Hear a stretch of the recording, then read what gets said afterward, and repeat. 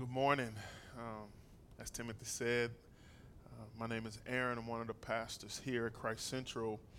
I'm glad to be with you this morning as we continue in our series discussing and processing the fruit of the Spirit. I'm going to jump right in and I'm going to say this statement. One of the most misleading phrases that we say is such and such or so, or this thing or that thing brought me joy. We've said it over and over again, only to be temporarily hyped up for a brief experience. And this experience or this pleasurable moment sets us up to be utterly disappointed in the future. Although things and people and events and environments bring us some level of happiness, they do not have the origin of structure, the capability, or the overall makeup to bring us joy. And so our disappointment comes from trying to create something that we can't actually create. And when we've experienced this time or this creation, we notice that we've attributed a power to finite things with the hope that it brings us something that is actually infinite from the grace of God. This in itself also breeds frustration. Passage I'll be coming from is John chapter 15, verses 7 through 11. And I ask as a custom that you join us by standing as we read God's word. If you abide in me and my words abide in you, ask whatever you wish and it will be done for you. By this my Father is glorified, that you bear much fruit and so prove to be my disciples. As the Father has loved me, so I have loved you. Abide in my love. If you keep my commandments, you will abide in my love, just as I have kept my Father's commandments and abide in his love. These things I have spoken to you, that my joy may be in you, and that your joy may be full. Isaiah says that the grass withers and the flower fades, but the word of the Lord will stand forever. Let's pray. Lord Jesus, thank you for allowing us to gather virtually today. Lord, I pray that our hearts and our minds would be open to hearing how we might be able to experience true, rich joy and erase and obliterate from our framework of thinking the cheap happiness and joy that we so try to create and desire. Help us to see that we only can find joy in you, and that you give us gifts and you give us blessings that we experience some levels of happiness and joy, but ultimately full joy is in you. Help us to see that and hear that and walk in that. In Jesus' name we pray. Amen. So what is joy, right? That's the question I'm sure that most of you are asking at this point. What is this joy? And so I'll give you this definition from Aristotle. And he would define joy as finding the ideal mean between excess of pleasure or satisfaction and pain and suffering. I'll share this definition first because I believe that it is what we actually believe most about the word joy. But Christian joy comes from the same word of the original Greek as the word grace. Joy is the fruit of the Spirit. Joy is grace. You cannot earn it and you cannot create it. Joy is a direct manifestation of the work of Christ on the cross through the power of the indwelling Spirit. One commentator said that Christian joy and hope are closely related, and that this relationship is what differentiates joy from secular happiness. And so I like to say that like joy is different from happiness because joy has gospel residue written all over it. And you know it's from God because joy is consistent no matter what is going on around you. If there's pain and suffering, joy can be present. If there is satisfaction and pleasure, joy can be there. And its after effects remain no matter the circumstances, whether it's pain or suffering or whether it's pleasure and enjoyment, the residue of it continues to be consistent. Because in joy, the residue of goodness and consistency is the same no matter what you feel, no matter what's going on around you, and no matter what is going on in you. I take it to some of the phrases and stories that we've heard in Scripture before. Joy says this. Joy says that I will never leave you nor forsake you. Joy says, come to me, all who are weary. I will give you rest. And that's that gospel residue that I'm speaking of. Joy is when the wine runs out at the party, but Jesus is there. Joy is when your family comes over for the fish fry and you didn't buy enough fish, but people leave with an extra plate in their hand for tomorrow. Now, I said fish fry, but we know about that story about the fish and loaves in Scripture. Joy is comfort in a time of sickness or a time of loss. And so I'll ask you this question, and then I'll give you a quick answer, and then I'll give you an elaborated one. So can joy be manufactured? The quick answer is no. Joy cannot be manufactured. In fact, joy is a divine gift from the Spirit of God. It is a grace to me and a grace to you. And any attempt to try to manufacture joy or be the author of joy will fail because real joy is not from human thinking or human constructs, but of divine origin. And so since joy cannot be humanly manufactured, that means that the existence of a construct or a system humanly created should not have direct impact on joy, right? But it also means that joy should not be based on circumstances or environmental opportunities.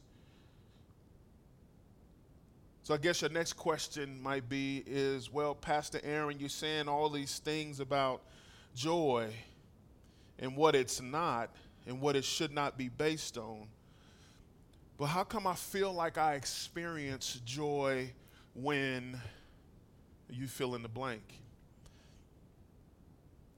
And so I don't want to invalidate your feelings, but I would like to say it may not necessarily be joy. It could be that you had a pleasure fulfilled. It could be that a need was met, an experience was appreciated, or an event was liked or pleasant, and those things are all valid, but they may not necessarily be joy. At the most, in comparison to joy, I like to say that we experience this form of temporary happiness. And like an addict, we attempt to create over and over and over, or find over and over and over this happiness. So what happens when we begin to try to be the creators of this happiness? I'll say this. When we attempt to manufacture our own happiness or joy, we trigger our own personal struggles with discontentment. I want to say that again, not for the people in the back, but for the people who are close to the screen and the people who are like me, who don't hear well sometimes. When we attempt to manufacture, however we decide to do it, happiness or joy, we trigger our own personal struggles with discontentment. Let me go to the passage, John chapter 15, verse 7. Jesus says this, that if you abide in me and my words abide in you, ask whatever you wish and it will be done for you. See, we don't struggle necessarily with joy, or our struggle doesn't have anything to do with joy. Our struggle is with discontentment. And our struggle with discontentment is actually a joy blocker. Because when we are not content, we don't see Jesus. Even if it is for a momentary time, which is all it takes, but that brief moment when we allow something that we don't have or something that we have not achieved distract us from Jesus, we become vulnerable. It often looks like this. Our marriage is not good enough. Our jobs are not good enough. I don't make enough money. I wish my husband or my wife did this. I wish my husband or my wife was this. I wish I looked like this. I wish my kids were behaving like this. If only my house had that. If only this car was able to do this, or it looked like that.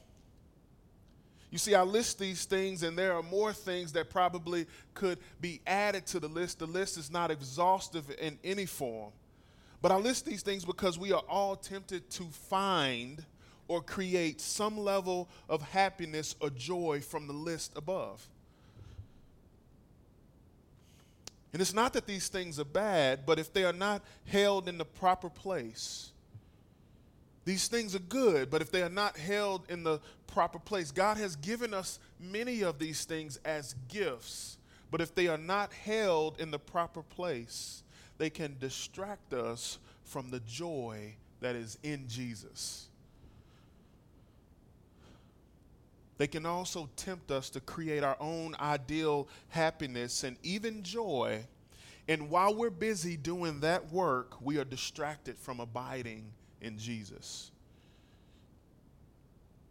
So you might say, well, what about complacency? And I'm not talking about that. I know we can sometimes compare contentment or discontentment with complacency, but I like to say this, that discontentment deals with the heart saying it's not enough.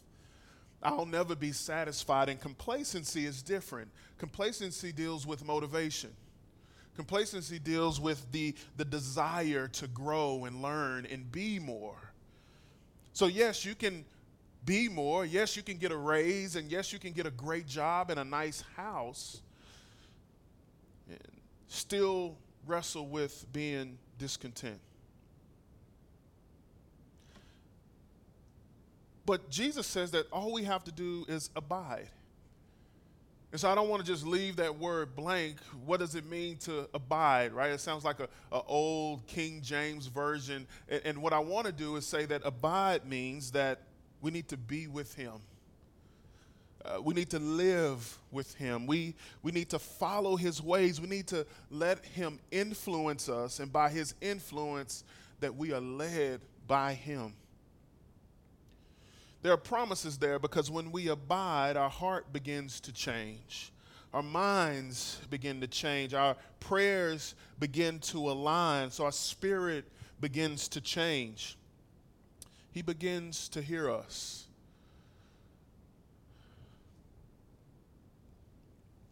When we are abiding, we are in his word, and we are focused on him, and more likely to be content, therefore more likely to experience joy. Hey, look, I'm not shooting shots at you. I'm taking shots with you. Here's what I'm saying. Happiness is often constructed as something to achieve, whereas joy, like grace, is something that you receive.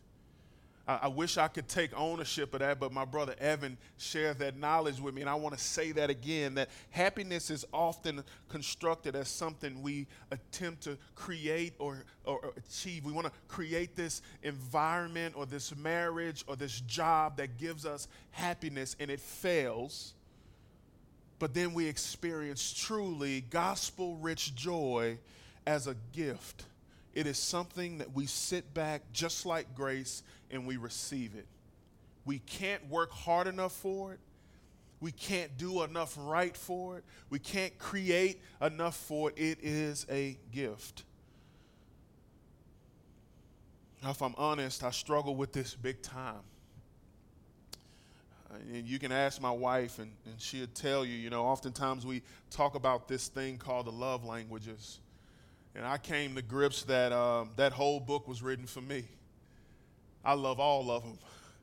You can't miss. If you do all of them, I'll receive every form. But at the top of my list is gifts. Oh, I love gifts. Ever since I was younger, it didn't matter if I even know what I was getting. I still loved gifts. I would be overwhelmed. I can remember on birthdays and Christmas time, I would be overwhelmed with excitement, lusting after different gadgets, devices, and tools. Couldn't wait to open the box and start using those things and seeing what I could create or how much pleasure or fun I could have. And deep down, I was hoping that it would bring me some type of joy or sustainable happiness, but it never did.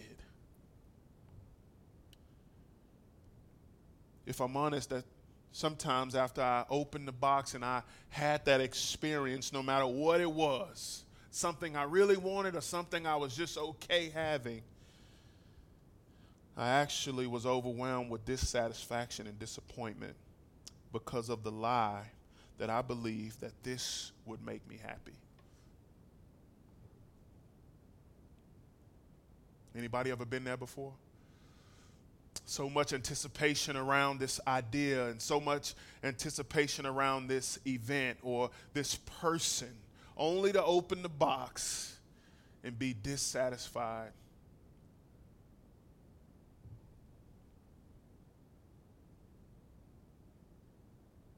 And so if we constantly seek things, adventures, people, environments, or events to bring us joy, we will continue to see dissatisfaction in our hearts and imperfections in our lives, and we will always worship the God of discontent. So what is the answer to our struggle with discontentment? Verses 8 through 11 help us to see something. By this, my Father is glorified that you bear much fruit. And so you prove to be my disciples. As the Father has loved me, so I have loved you. Abide in my love. If you keep my commandments, you will abide in my love, just as I have kept my Father's commandments and abide in his love. These things I have spoken to you, that my joy may be in you, and that your joy may be full. In order to understand the strong implications of this passage, we have to understand that this passage is a farewell letter to the disciples. Jesus is about to take on the sins of the world, be nailed to a cross. He is about to be shamed, he's going to die, and he's about to be buried for 3 days and then resurrected from the grave and be seated at the right hand of the Father with all power in heaven and earth in his hands. And so Hebrews tells us that we should not be distracted. Hebrews chapter 12, verse 2 says, now, hey, don't be distracted. It doesn't say that in the passage, but it gives us a direction. And it says, look, you should be looking to Jesus. He is the founder and the perfecter of our faith, meaning he started it. He's the perfecter, meaning he did it better than anybody else. And so our eyes should not be distracted, but our eyes should be looking to him. This is a part of that abiding. We're not getting away from that. We are allowing him to influence us. And so Jesus, we should be looking to Jesus, the founder and the perfecter of our faith, who for the joy that was set before him endured the cross, despising the shame, and is seated at the right hand of the throne of God. I don't want to just blow by that. There's some phrases in there that we need to be looking at, not just looking at Jesus, but what actually he accomplished. It said that he's the author and the perfecter of our faith, but it says that who for the joy that was set before him. So now we have joy set before him. Because of this joy that was set before him, he endured the cross. That's huge. Earlier I said that joy and hope are closely related. These are cousins. It's hard to have biblical joy and not have hope. Jesus, who the joy that was set before him, endured the cross, the pain, the shame, the suffering on our behalf, despising the shame, and is now seated at the right hand of God. Jesus gives us an example to look at, that joy is present no matter the circumstances. He's facing his Father turning his back because of the sins of the world. He's facing shame. And he goes on to say in John, "These things I have spoke to you. If you abide in me and my words abide in you, the Father is glorified." He says something here, and I want to grab your attention for just a moment. It says, if you abide in me, right? We said that earlier, that abiding is influencing and being led and following and being with Jesus, letting him lead you. He said that if you do this and my words are in you, the Father is glorified. That's worship. And you will be a beast of a fruit-bearing disciple. That's spiritual formation. And you will show others and prove to be my disciple, and that's mission. And so God gives us this framework of how we ought to be living. And at Christ Central Church, that's how we ought to be living in our community. That's how we ought to be living and serving. We should be glorifying in the Father, worship. We should be bearing fruit and being disciples, engaged in spiritual formation. And then we should be showing others, not like just intentionally showing, but people should see the aroma of Christ on our lives. Therefore, we are disciples, and people will see that, and we will be on mission. His joy will be in us, and our joy will be at full capacity. This is not just some weak little happiness. This is biblical joy. It's not a fragile joy. It's not a joy that is easily broken. It's not a joy that is fickle. This joy is strong. This joy is determined. This joy is enduring. Remember, Hebrews said that he endured the cross because of the joy that was set before him. It stands in trial and it celebrates reasonably in victory. This joy that is from the indwelling Spirit of God is a joy that is always available. It is a joy that is present in times of suffering and pain. It is a joy that is present in times of pleasure and happiness. It is not dependable upon a situation or circumstances. It has nothing to do with vibes or energy, and you don't have to protect your peace to have this joy. All you need to do, all you ought to do, all we should do is allow his word to abide in us and us abide in it. And Jesus says this, he promises this to us, that if we abide in him, the joy that we so desire,